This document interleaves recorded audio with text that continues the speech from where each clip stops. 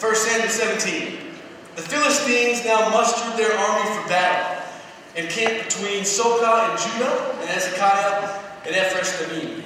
Saul countered it by gathering his Israelite troops near the valley of Elah. So the Philistines and Israelites faced each other on opposite hills with the valley between them. Then Goliath, the Philistine champion from Gath, came out of the Philistine ranks to face the forces of Israel. He was over 9 feet tall. He wore a bronze helmet, and his bronze coat of mail weighed 125 pounds. He also wore bronze leg armor, and he carried a bronze javelin over his shoulders. The shaft of his spear was as heavy and thick as a weaver's beam, tipped with an iron spearhead that weighed 15 pounds. His armor bearer walked ahead of him, carrying a shield. Goliath stood and shouted a taunt across the Israelites. "Why are you all coming out to fight?" he called. "I'm the Philistine champion, but you're only the servants of Saul. Choose one man to come down here and fight me. If he kills me, then we will be your slaves. But if I kill him, you will be our slaves. I defy the armies of Israel today. Send me a man who will fight me." When Saul and the Israelites heard this, they were terrified and deeply shaken. I want you to imagine the scene with me. Imagine that all of us, along with several thousand other people, are all camped out on top of this hillside right here behind me. And when I say camped out, I'm not talking about lounging in a hammock or roasting marshmallows, right, or playing by the creek. I'm talking about bunkering, preparing for battle. I'm talking about sleeping on this hillside because today we're probably going to go to war. See, across the valley of Elah, right here on that other side, just right there, is an enemy that we have been fighting for years and years and years. The enemy is called the Philistines. We've gone to battle with them at different times for different reasons, but today it's about to go down again. Today we're going to fight them again. Today might just be the end for us or for them. And so on this morning, as you wake up, you come out of your little tent, you can hear the clanging of pots and pans, but you can also hear the clanging of armor and weaponry, because men are thinking about, they're preparing for war in this moment. The atmosphere is thick. Of course it's thick. We're ready for battle. But today it just seems thicker than normal. It actually seems darker, more depressing than normal. The leader of our army, a man named Saul, King Saul, he steps out of his tent on top of the hill to assess the situation. He is a very accomplished warrior, military leader. He has won countless battles for God's people over the years. But based on the look on his face today, you would never know it. Now today, it looks as if he's lost the battle before the battle's even begun. You see, in just a few minutes, taunts and threats are going to come from that hillside, and they're going to echo through the valley. And those taunts and threats are going to render King Saul powerless. "You!" booms a voice from across the valley. "You cowards! Why don't you line up and fight us like men? Or maybe you're just going to sit there across the hill like little dogs with your tail between your legs." "So small," the voice says. "So pathetic you are. Just like that chump king you serve. Or better yet, like that chump God you serve. You're pitiful," the voice says. "Just like your God." And all the soldiers, they turned to look at King Saul. Nothing. He says nothing in response to the taunts. And he said nothing for many, many days now. You see, the taunt is nothing new. These exact same words, or some variation of these words, they have come echoing through this valley every single day for 39 days in a row. And King Saul has said nothing in response. Not a single thing. He just stands there. Our king, the greatest warrior we have, just stands there. Totally afraid. Totally dejected. Day after day after day, he hears the taunts, and he hates these taunts, and he hates the one making the taunts, but he knows he's not strong enough to do anything about it. And he knows nobody else in this camp is strong enough to do anything about it. And so he just stands there and takes the taunts like a little kid on the playground in front of a bully. You see, the guy on the other side of the valley, the guy making these taunts, he's not just some guy. He's actually a giant, a brute of a man. The text tells us he stands over 9 feet tall. He's most likely covered in hair, because anybody that tall has to be covered in hair, okay? You just have to be. And of course, he's super ugly and foul-smelling, because again, if just that, you have to be those things as well. The text tells us he has a huge bronze helmet resting on his head, a massive coat of armor covering his body, weighs almost more than I do.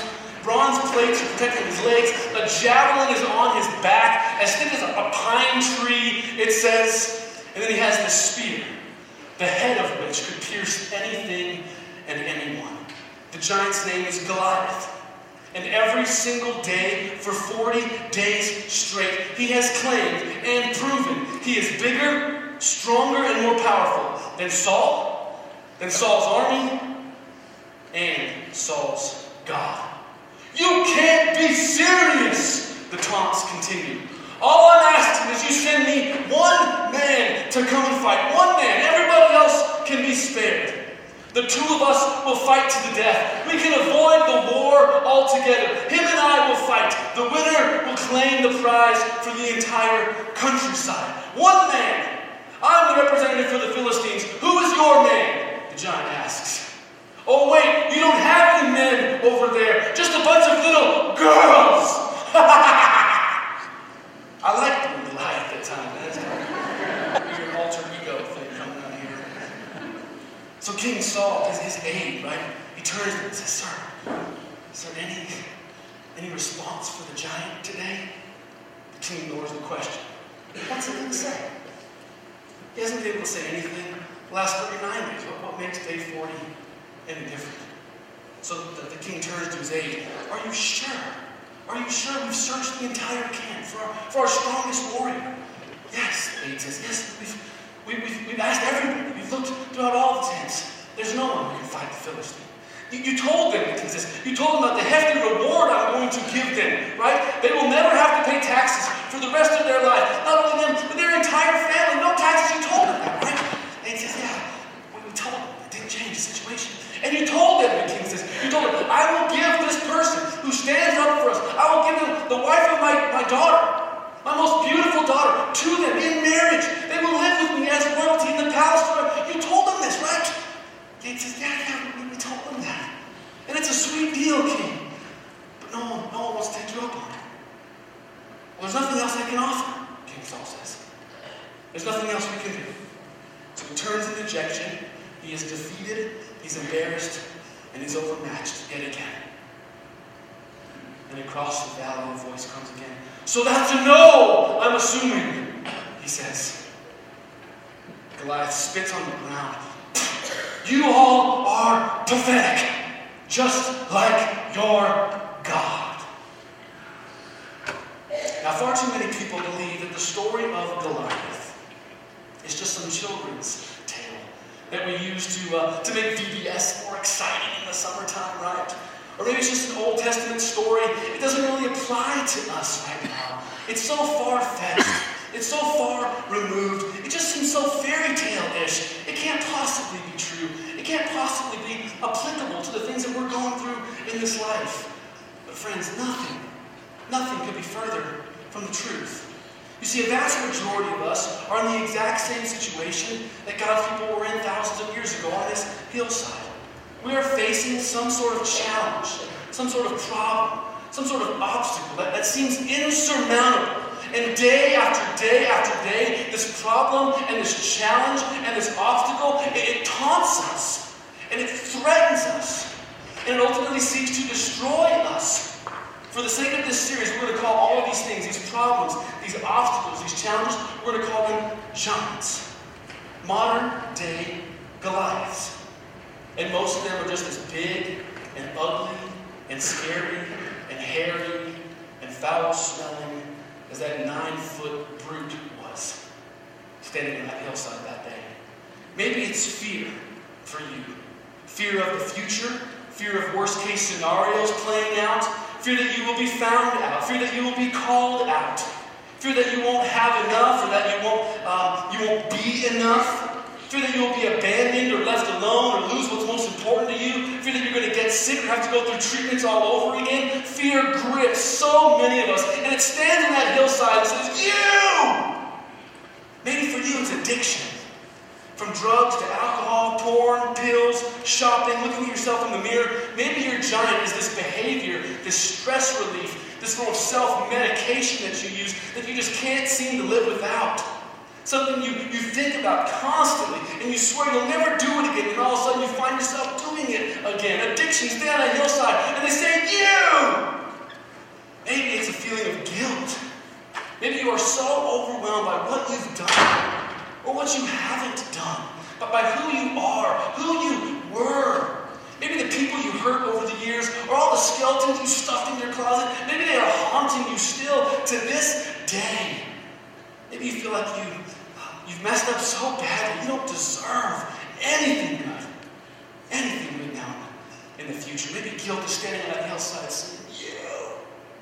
Maybe for you it's pride, arrogance. Maybe you're living in a world that you honestly believe revolves totally around you. Or you assume you've earned or deserve or have worked hard for all the stuff you have in this life. You don't give credit or praise to anybody. Maybe you think you're strong enough or creative enough or smart enough or charismatic enough to handle everything on your own. Or you think you can get out of this mess or solve this problem or make good on this promise if you just try harder or put in more hours at the office, right? You think asking for help or asking for forgiveness, those are signs of weakness and failure. And so pride is standing on that hillside taunting you. Maybe it's complacency. Maybe you just aren't very excited about anything right now. Maybe you feel like you're just living in this constant haze, this fog, from work to hobbies, to marriage, to faith. Your heart just feels cold. Your spirit just feels empty. Your dreams just seem dead. And although you should care, you just don't care that you don't care. You just don't care about anything right now. You can hardly get out of bed anymore. Maybe it's just complacency. Maybe it's comfort.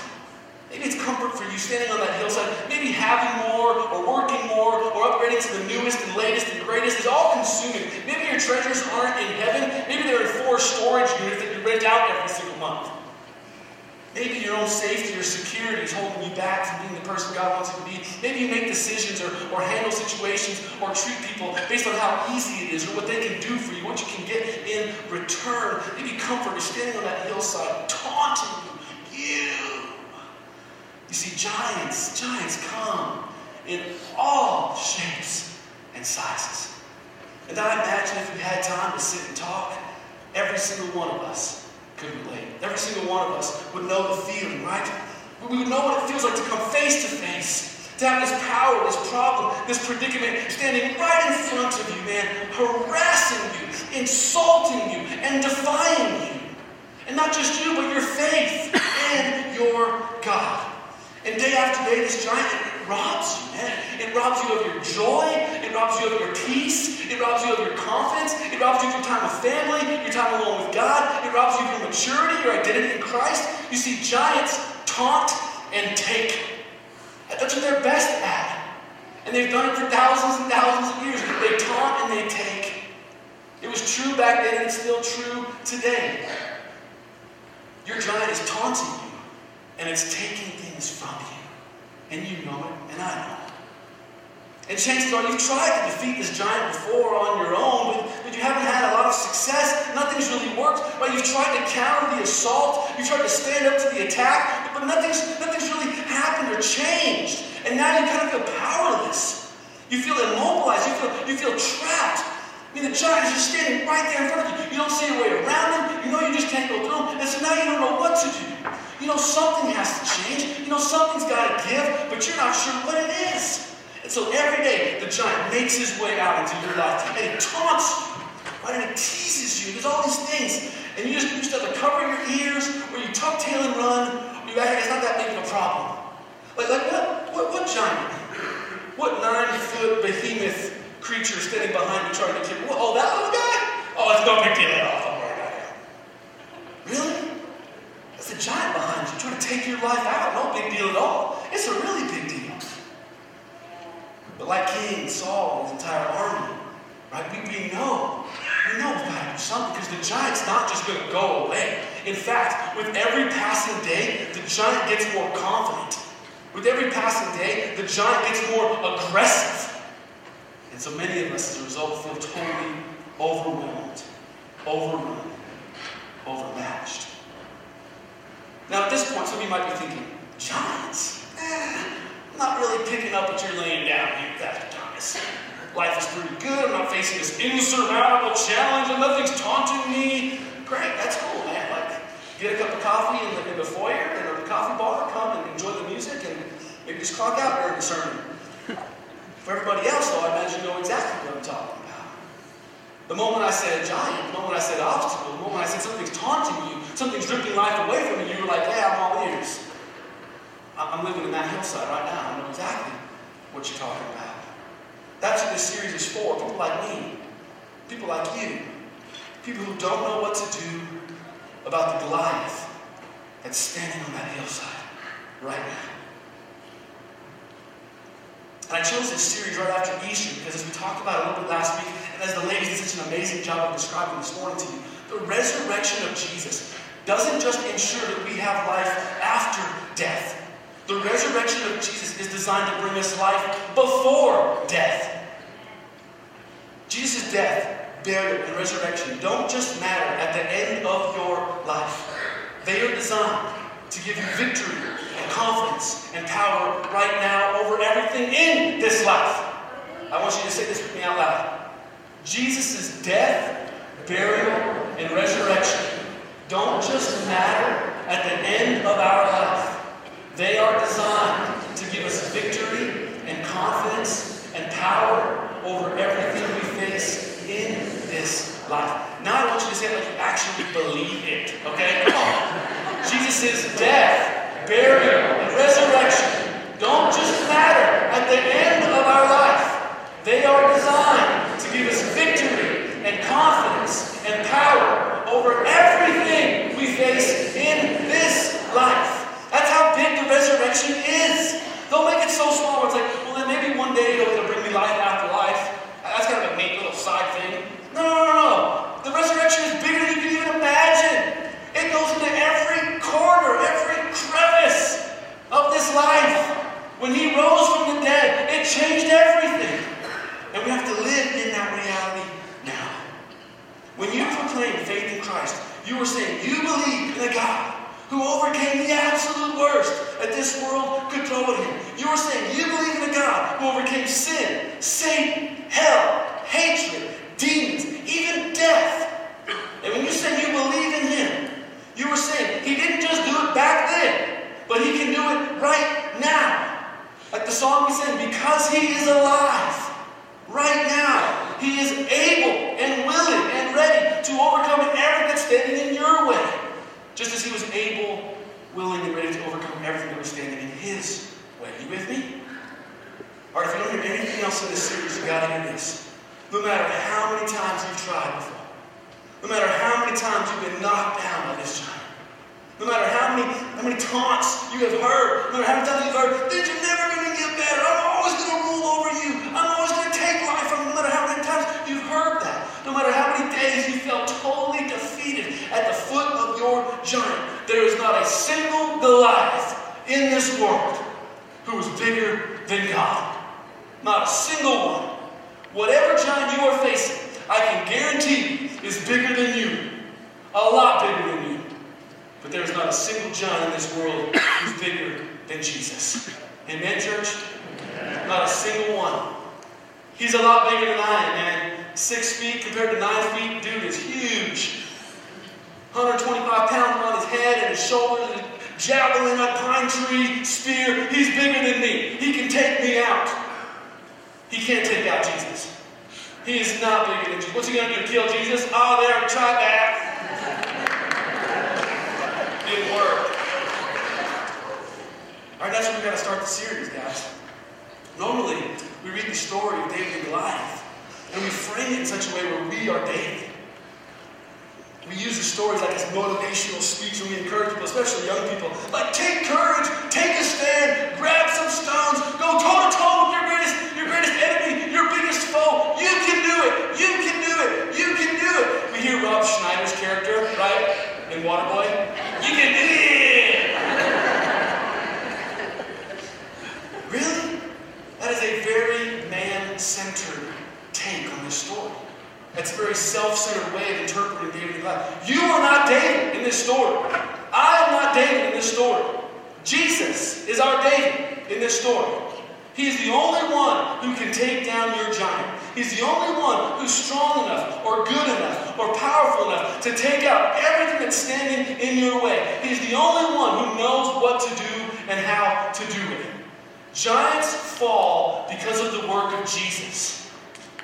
Giants fall because of the work of Jesus. Your giant won't be destroyed because you exert more effort, or you show better discipline, or you put up stricter boundaries, or you muscle up greater willpower. When you think you can defeat your giant, your focus is on you or your giant. You cannot focus on either two of those things. Your focus has to be on Christ. Not your strength, not the giant's strength, but on Christ's strength. This is hard to hear, and I get it, but we are just like the men on that hillside in the original story. We don't stand a chance against Goliath, and we know it. He's been crushing people ever since he was a wee little Goliath. That's why the giant in your life isn't backing down. He's not afraid of you. He's not afraid of you at all. He knows he can and always will have his way with you. In fact, he relishes in that fact. That's why he's taunting you. You gonna come out and fight me, Thomas? You? Really? You think you can defeat me? Ah! Sorry. You're not strong enough at all. And that's why he's still standing in your life. We need someone to come to our rescue, do we not? We need someone to come to our aid. We need someone to show up on the scene who the world doesn't think stands a chance. We need someone to show up who looks rather weak or pitiful or worthless, but someone who's going to catch that giant by surprise. We need someone who will take him out for us, and that someone is Jesus. Romans 8 says this: can anything ever separate us from Christ's love? Does it mean he no longer loves us if we have trouble or calamity, or are persecuted, or hungry, or destitute, or in danger, or threatened with death? As the scriptures say, for your sake we're killed every day. We're being slaughtered like sheep. We're standing in front of these giants. They're taking us out. No. Despite all of these things, overwhelming victory is ours through Christ who loved us. Overwhelming victory is ours through Christ who loved us. Say that last time with me. Overwhelming victory is ours through Christ who loved us. Let's break that down. It's a little overwhelming victory. Not teeny, tiny, barely last second skin of your teeth victory.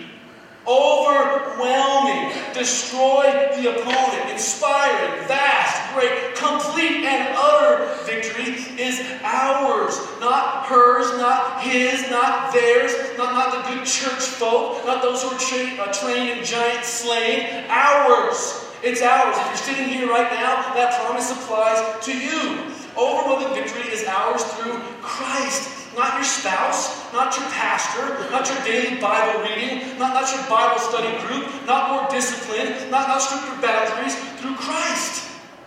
Not your determination or your discipline or whatever, through Christ. Overwhelming victory over fear is yours through Christ. Overwhelming victory over addictions is yours through Christ.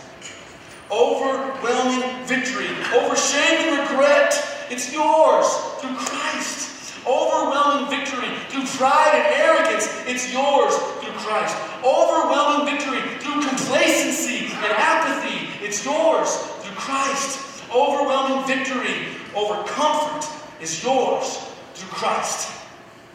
Overwhelming victory over any giant, over every giant, is yours through Christ. Amen, church? And we're going to see in this series, Jesus is a giant slayer. And when we lean into him, when we focus on him, when we trust him, when we keep our eyes on him, when we surrender to him, we will overcome every giant that stands in our way. Let me ask the band to come out. Come up this front of me. We'll close with one final song. We'll reach out. God, you are an incredible God. And in this moment, we come to you right now and we ask for you to be a giant slaying God that you've proven yourself to be over the years. Lord, many of us in this room right now, we know the feeling that Saul's army felt that day many, many years ago on that hillside. We hear the taunts coming to us, God. We hear the threats being made over us. You're weak. You're pitiful. You're pathetic. You'll never get over this. You have to have this addiction. You have to feel bad about who you were. You'll always be alone in the future. You're going to get really sick, and it's going to be really hard. We hear these threats, God, and they overwhelm us. We don't want to be overwhelmed, God. Instead, we want to overcome. Lord, for so many days in a row, God's people sat there so dejected and so depressed. And my fear is, God, that right now so many of God's people are still sitting here so dejected and so depressed. I think that there's nothing we can do about these giants. And yet, Lord, the resurrection of your Son proves to us, there's something we can do, all right. We can cling to Jesus because he is the way, the truth, and the life. He is the one that overcomes anything and everything this world can throw at him. And so if we are close to him, Lord, I believe in all my heart that we will overcome the things that are trying to take us down as well. It's all about being next to Jesus. It's all about clinging to Jesus. It's all about surrendering to Jesus. I'm too weak to do this on my own. I'm too weak to fix my marriage. I'm too weak to get out of debt. I'm too weak to overcome the addiction. I'm too weak to be passionate again about things that I was once passionate about. I'm too weak to think it's okay that I wasn't good enough back in the day. I'm too weak to overcome the belief that I'm not good enough even now, God. I'm too weak to overcome all the things standing in my way. But Jesus can do it. Jesus has done it. The promise is he will do it again. So let me cling to Jesus. Let me just believe in Jesus. And help me, God, through Christ, to overcome it all. In your Son's name we pray. Amen. Let's stand and sing this one final song to close the